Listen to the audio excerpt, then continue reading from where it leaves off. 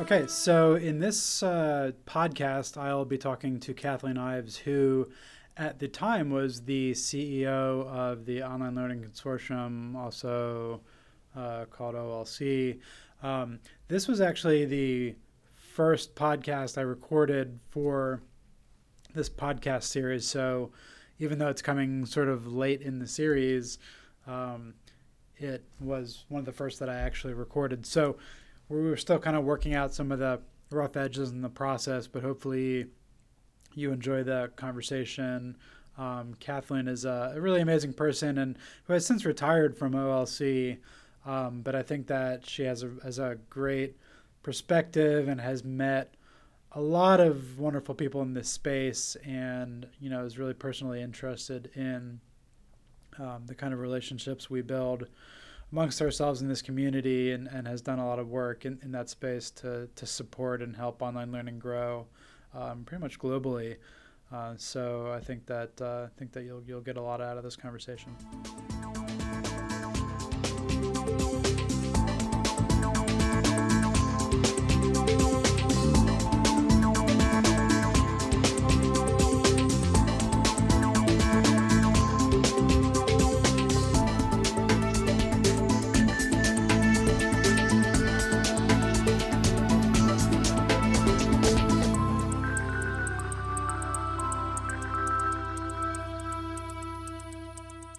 So thank you all for joining. I'm joined here by Kathleen Ives, the CEO of the Online Learning Consortium. Thank you so much for joining us. Why don't we just go ahead and get started and give you an opportunity to introduce yourself and share a little bit about your background. Sure. So I'm Kathleen Ives. I'm the CEO and I'm the executive director of the Online Learning Consortium, which also is known as OLC. And I came to my position in kind of a circuitous way. I started out in corporate working in the field of new technology. I don't know if anyone has ever heard of teletext, videotext, Minitel, or Prodigy. I know I'm really dating myself, but all of those are part of my DNA. So I worked at CBS, AT&T, and Verizon, among some of the organizations.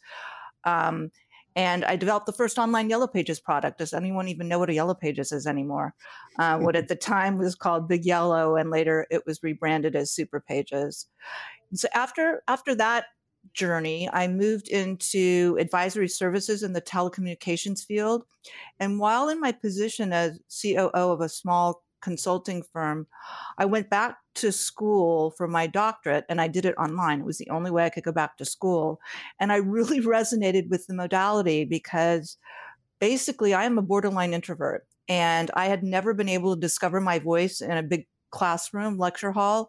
And it really gave me the opportunity to reflect and actually feel like I was contributing. So I have to say it was one of the best educational experiences I ever had. And I became an online adjunct instructor upon graduation.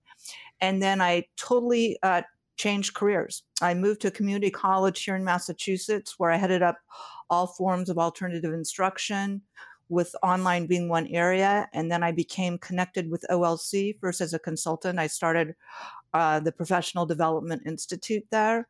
And then I moved in as an employee. So I think that it's, what I want to really dig into today is what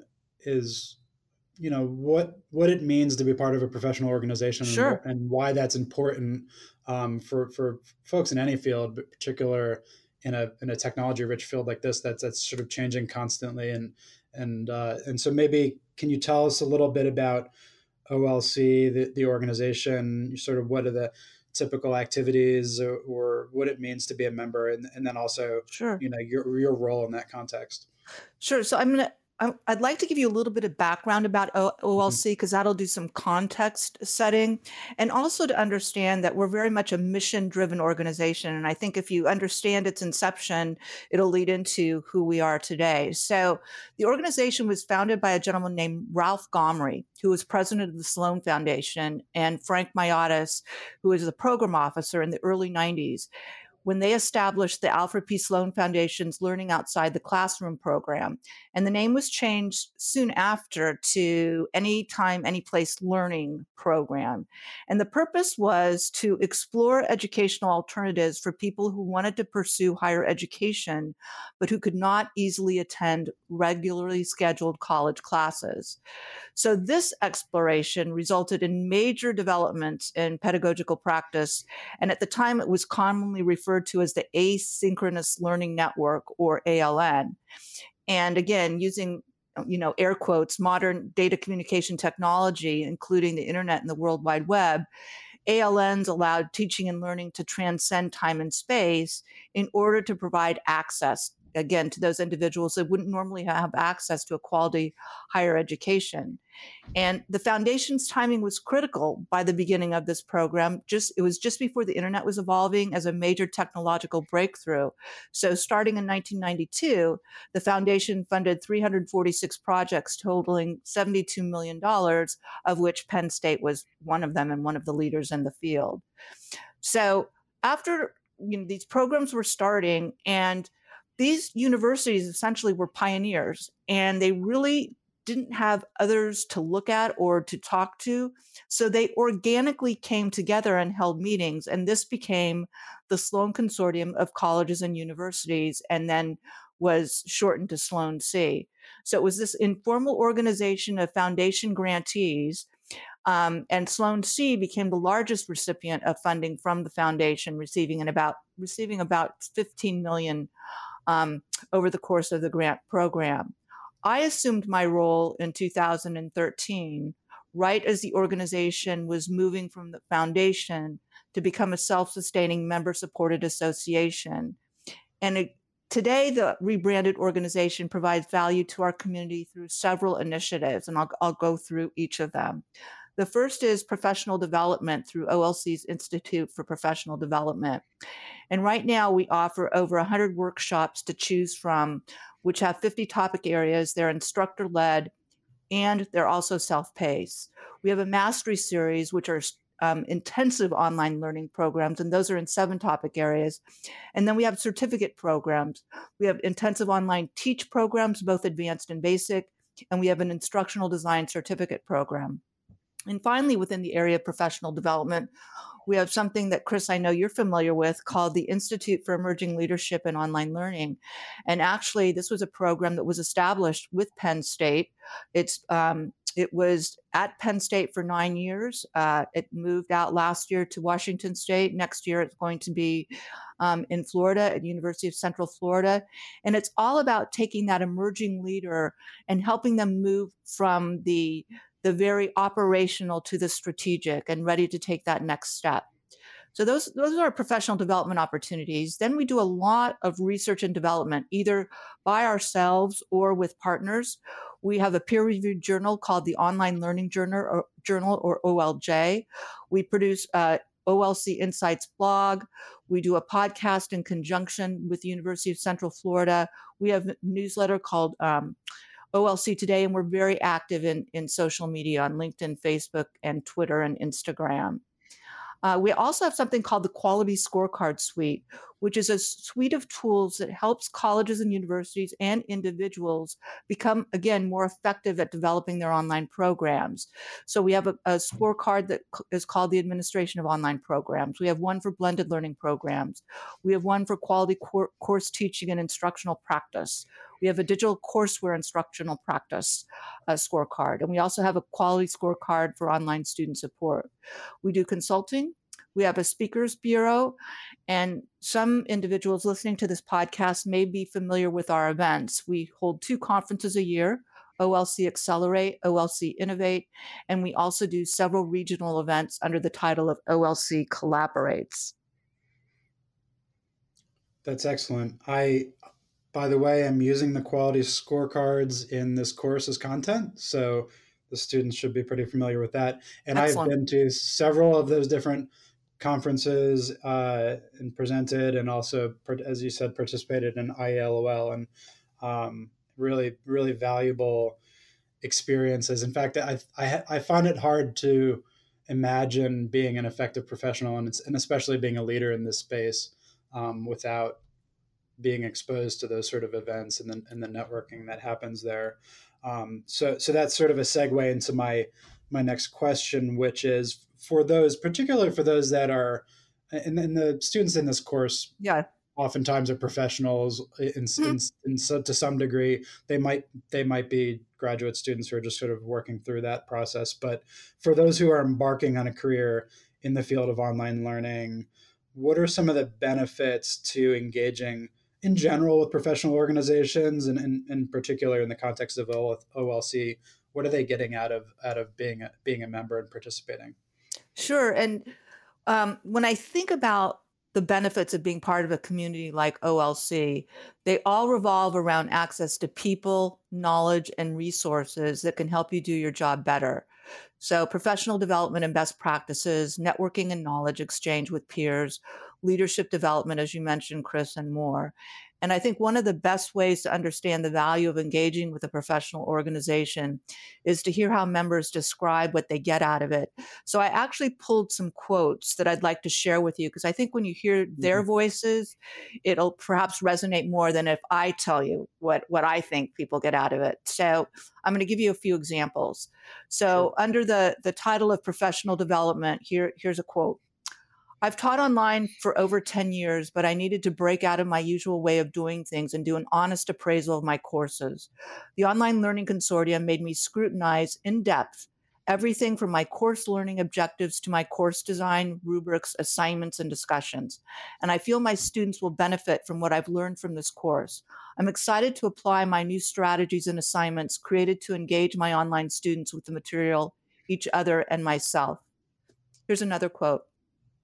I've really enjoyed working with colleagues from all over the world who are facing some of the same issues I face, had the same innovative and exciting suggestions, and who had some, innovative and exciting suggestions to tackle those issues. I enjoyed reading about and implementing some new ideas, which are immediately going into my courses. So these quotes were focused around our professional development opportunities, where you're put into workshops with people from all over the country and oftentimes internationally as well. So then when you get into face-to-face events and networking with peers, here are a few other quotes that I'd like to share with you. OLC Innovate was awesome. I loved meeting the amazing range of curious and connected educators excited to explore and try new things. Here's another quote. I definitely would recommend this conference to colleagues because they will get a sense that they're not alone in their fields. They will meet people who can share strategies and resources to help solve the daunting problems we are facing in online learning. And then when you look at, Chris, access to experts, tools, and resources, here's a quote from an individual who said, OLC is truly the leader in helping leaders define quality in online learning. The true benefit of this experience is having people with a great deal of expertise learn about our online operations and provide feedback for improvement. And then under the heading of leadership development and advancement, here's a quote.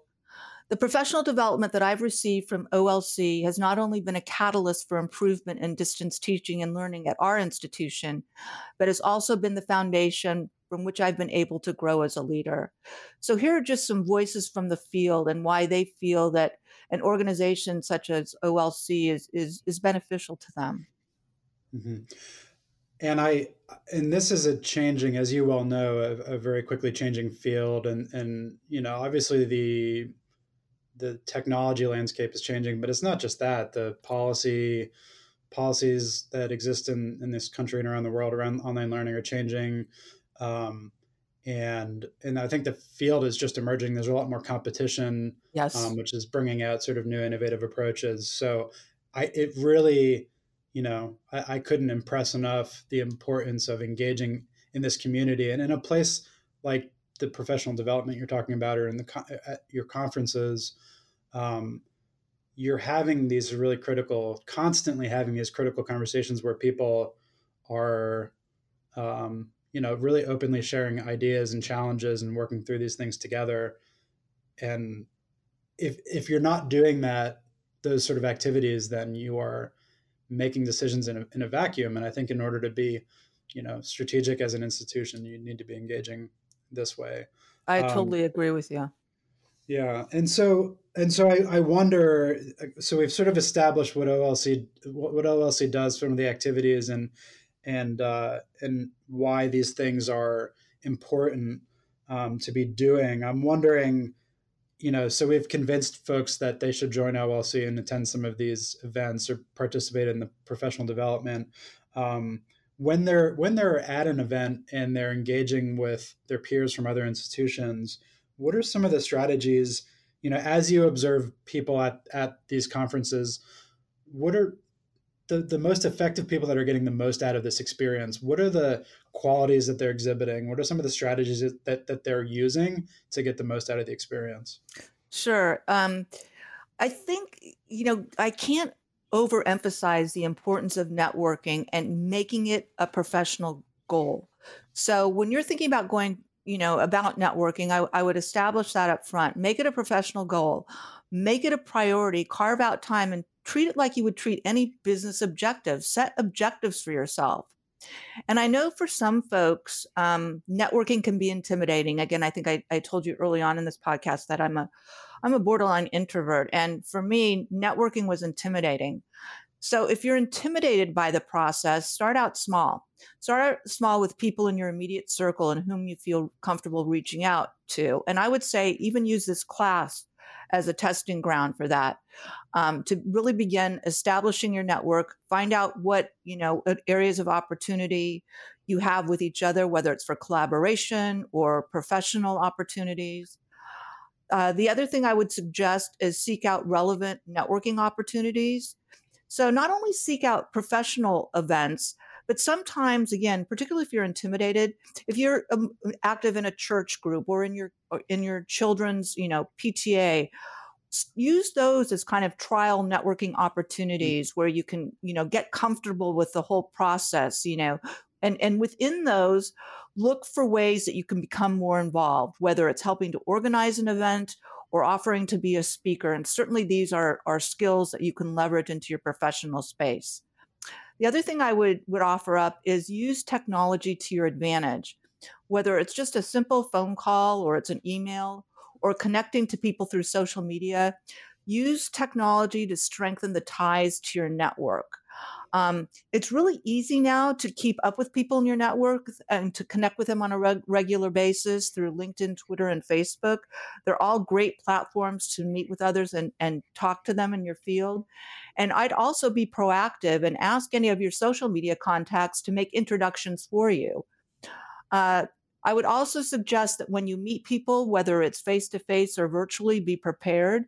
It's very helpful to have a statement or an elevator speech that you have, prepared for meeting new people at networking or events or in group situations.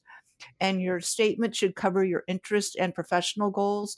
For example, when people meet me for the first time, I really try and simplify what OLC does, and I say I'm passionate about online and digital education, and we're an organization that helps colleges and universities become more proficient in the digital and online space. And that is short enough that gives people an opportunity to digest and then ask questions.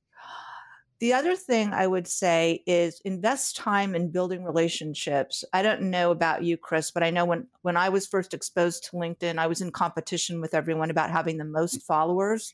They didn't have to be quality. I just had to have the most. Mm-hmm. And really, that isn't the way that you build a real network. You want to get to know other people in your field and build real relationships that are deep, and that you can do that very easily. You can do that by asking them questions, by offering them information and sharing. But again, that's how you develop a network. It's not the superficial, collecting of individuals. And then when you talk about coming to an event, like a physical event, again, I would treat it as like a business objective. Come to the event with a clear goal or objective in mind. For example, if you're going to an OLC event, your objective might be, I want to learn more about leadership opportunities in higher education, and focus your conference networking around your objective. This may seem really obvious, but I know education, we don't have the biggest budgets. And a lot of people look for other hotels to stay in. If you can possibly afford it, stay in the same hotel, because chance meetings are more likely to occur at a Starbucks, at the gym, and also all the events are held there. What's becoming common practice too, we send out a lot of tips to make your experience more successful.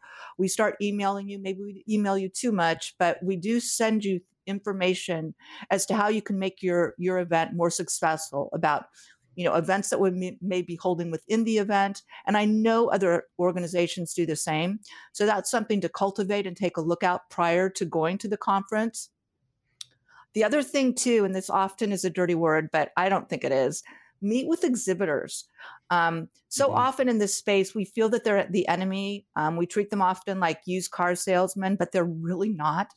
I think they're the most undervalued resource. They know so much, just like us. They do research in the field, and they also have a great variety of connections because they're getting to know people like us. So take the time to go through that exhibit hall. And again, I talked about social media earlier, but use social media during the conference. So tweet or post about the conference, the sessions, take photos, tag people you meet or hope to meet. That's a great way to expand your network. Get the conference app. That also provides opportunities for connecting with each other at the event. Bring business cards, collect business cards. I take the time to write when I meet someone why where I met them on the business card, or maybe something about them, because my final tip, about a general tip, is after the conference, make sure you follow up with the people you meet, and those business cards are really helpful to do that. And then when you talk about specific to OLC, we've actually started creating events to help individuals network. We have something called the Field Guide program, which are people that are for people that are new to the conference. And so we have individuals that actually will help them decide what sessions to take. We'll show them around the conference venue if need be. We have another thing that we call walk and talks, that we have facilitators. You have a variety of topics to choose from. You can choose a particular facilitator and get some exercise and walk, outside the conference, and really kind of do a networking thing there. We also have an opportunity to volunteer. You can be a session chair. And by that is, we stream a lot of our sessions, and we're always looking for people to be that link to the virtual audience. So a session chair essentially communicates virtually with the individuals that are watching the presentations and are not at the conference. And then this may be obvious too, but submit a proposal. Our call for proposals for Accelerate is now open. We will also be opening our call for proposals at the end of the summer for our conference for Innovate 2020. So that's another way to stay connected. Yeah, I agree that being actually actively an active participant in one of these events is going to go a long way to making sure that you get the full value out of it. And to your point about visiting the exhibitors hall and having conversations with those vendors, I actually had in OLC Innovate 2 poster sessions. And normally I go to these conferences and I, kind of mix up what I do and spend some time in the actual presentations. But since I was in that space with the posters, I ended up spending the entire conference there and just walking up and down the hall and talking. Interesting. And actually having conversations with people. And then the exhibitor space was right next to that. Yeah. So I would kind of bounce back and forth. And the entire conference, I started to lose my voice because the entire conference was just a series of conversations. And it ended up being like one of the most valuable conference experiences I ever had. And I feel like going forward, that's sort of what I want to do from now on. Yeah, I was going to ask you that. And I think it's really nice if you can mix it up, because in many conferences now, and OLC isn't the only one, they actually stream the sessions. And for me, when I'm producing a conference, I don't get a lot of time to sit in sessions because I am doing a lot of networking.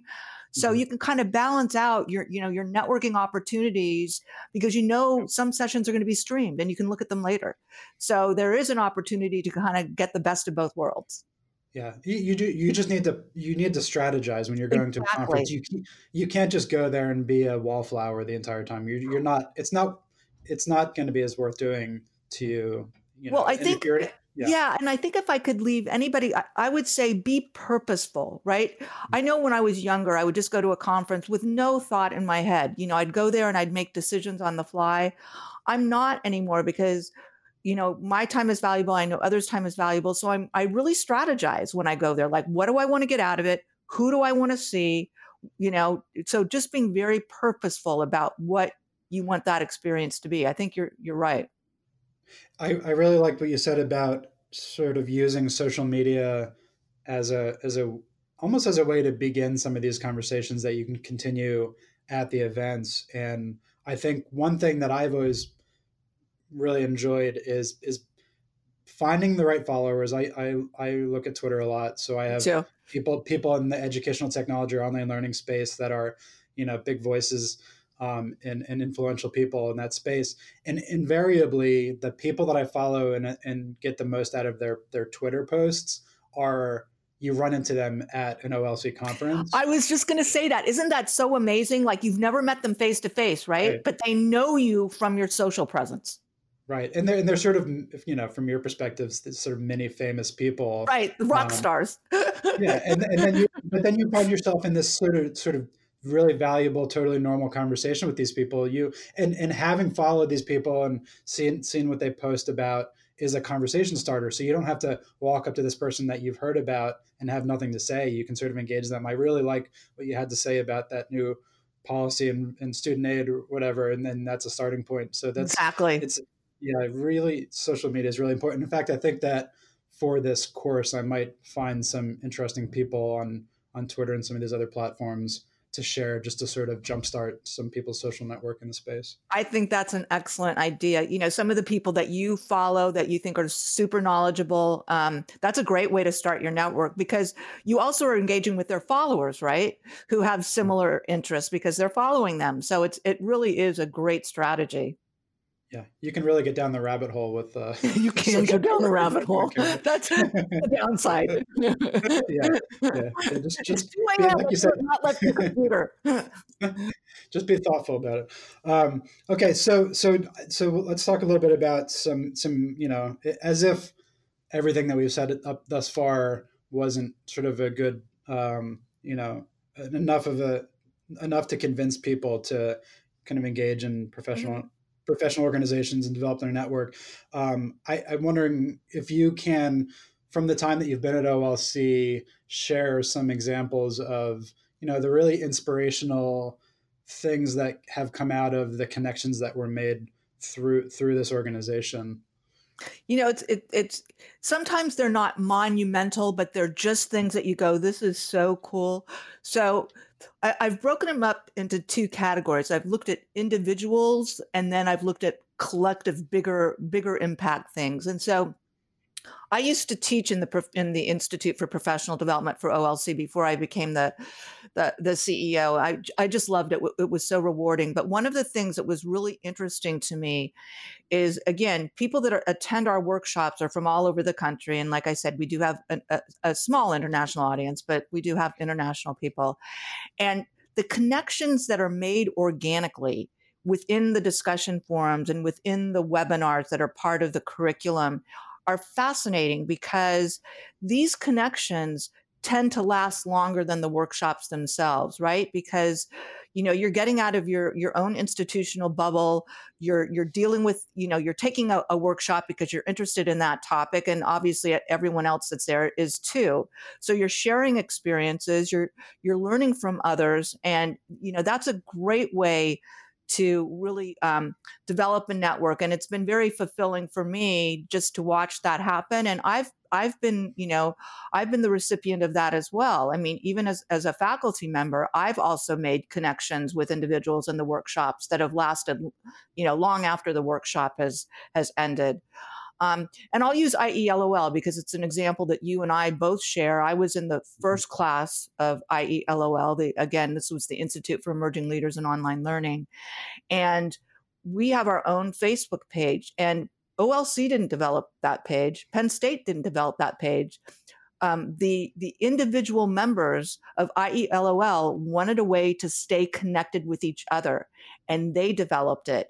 And the Facebook page is open to everyone. So those of you that are listening to the podcast, just look for the IELOL Facebook group, and if you're interested in joining, we do have administrators, but you will be approved, and that's not a problem. You just go through an approval process, but you get so much information from that group. And it's also, you see personal stories. A colleague of ours was just in those shootings in North Carolina, and we all found out, an IELOL colleague, we all found out that he was fine, and all of that. So again, it's you make professional connections and you share professional information, but it's also that deeper connection that you have with individuals, which is also very, very important.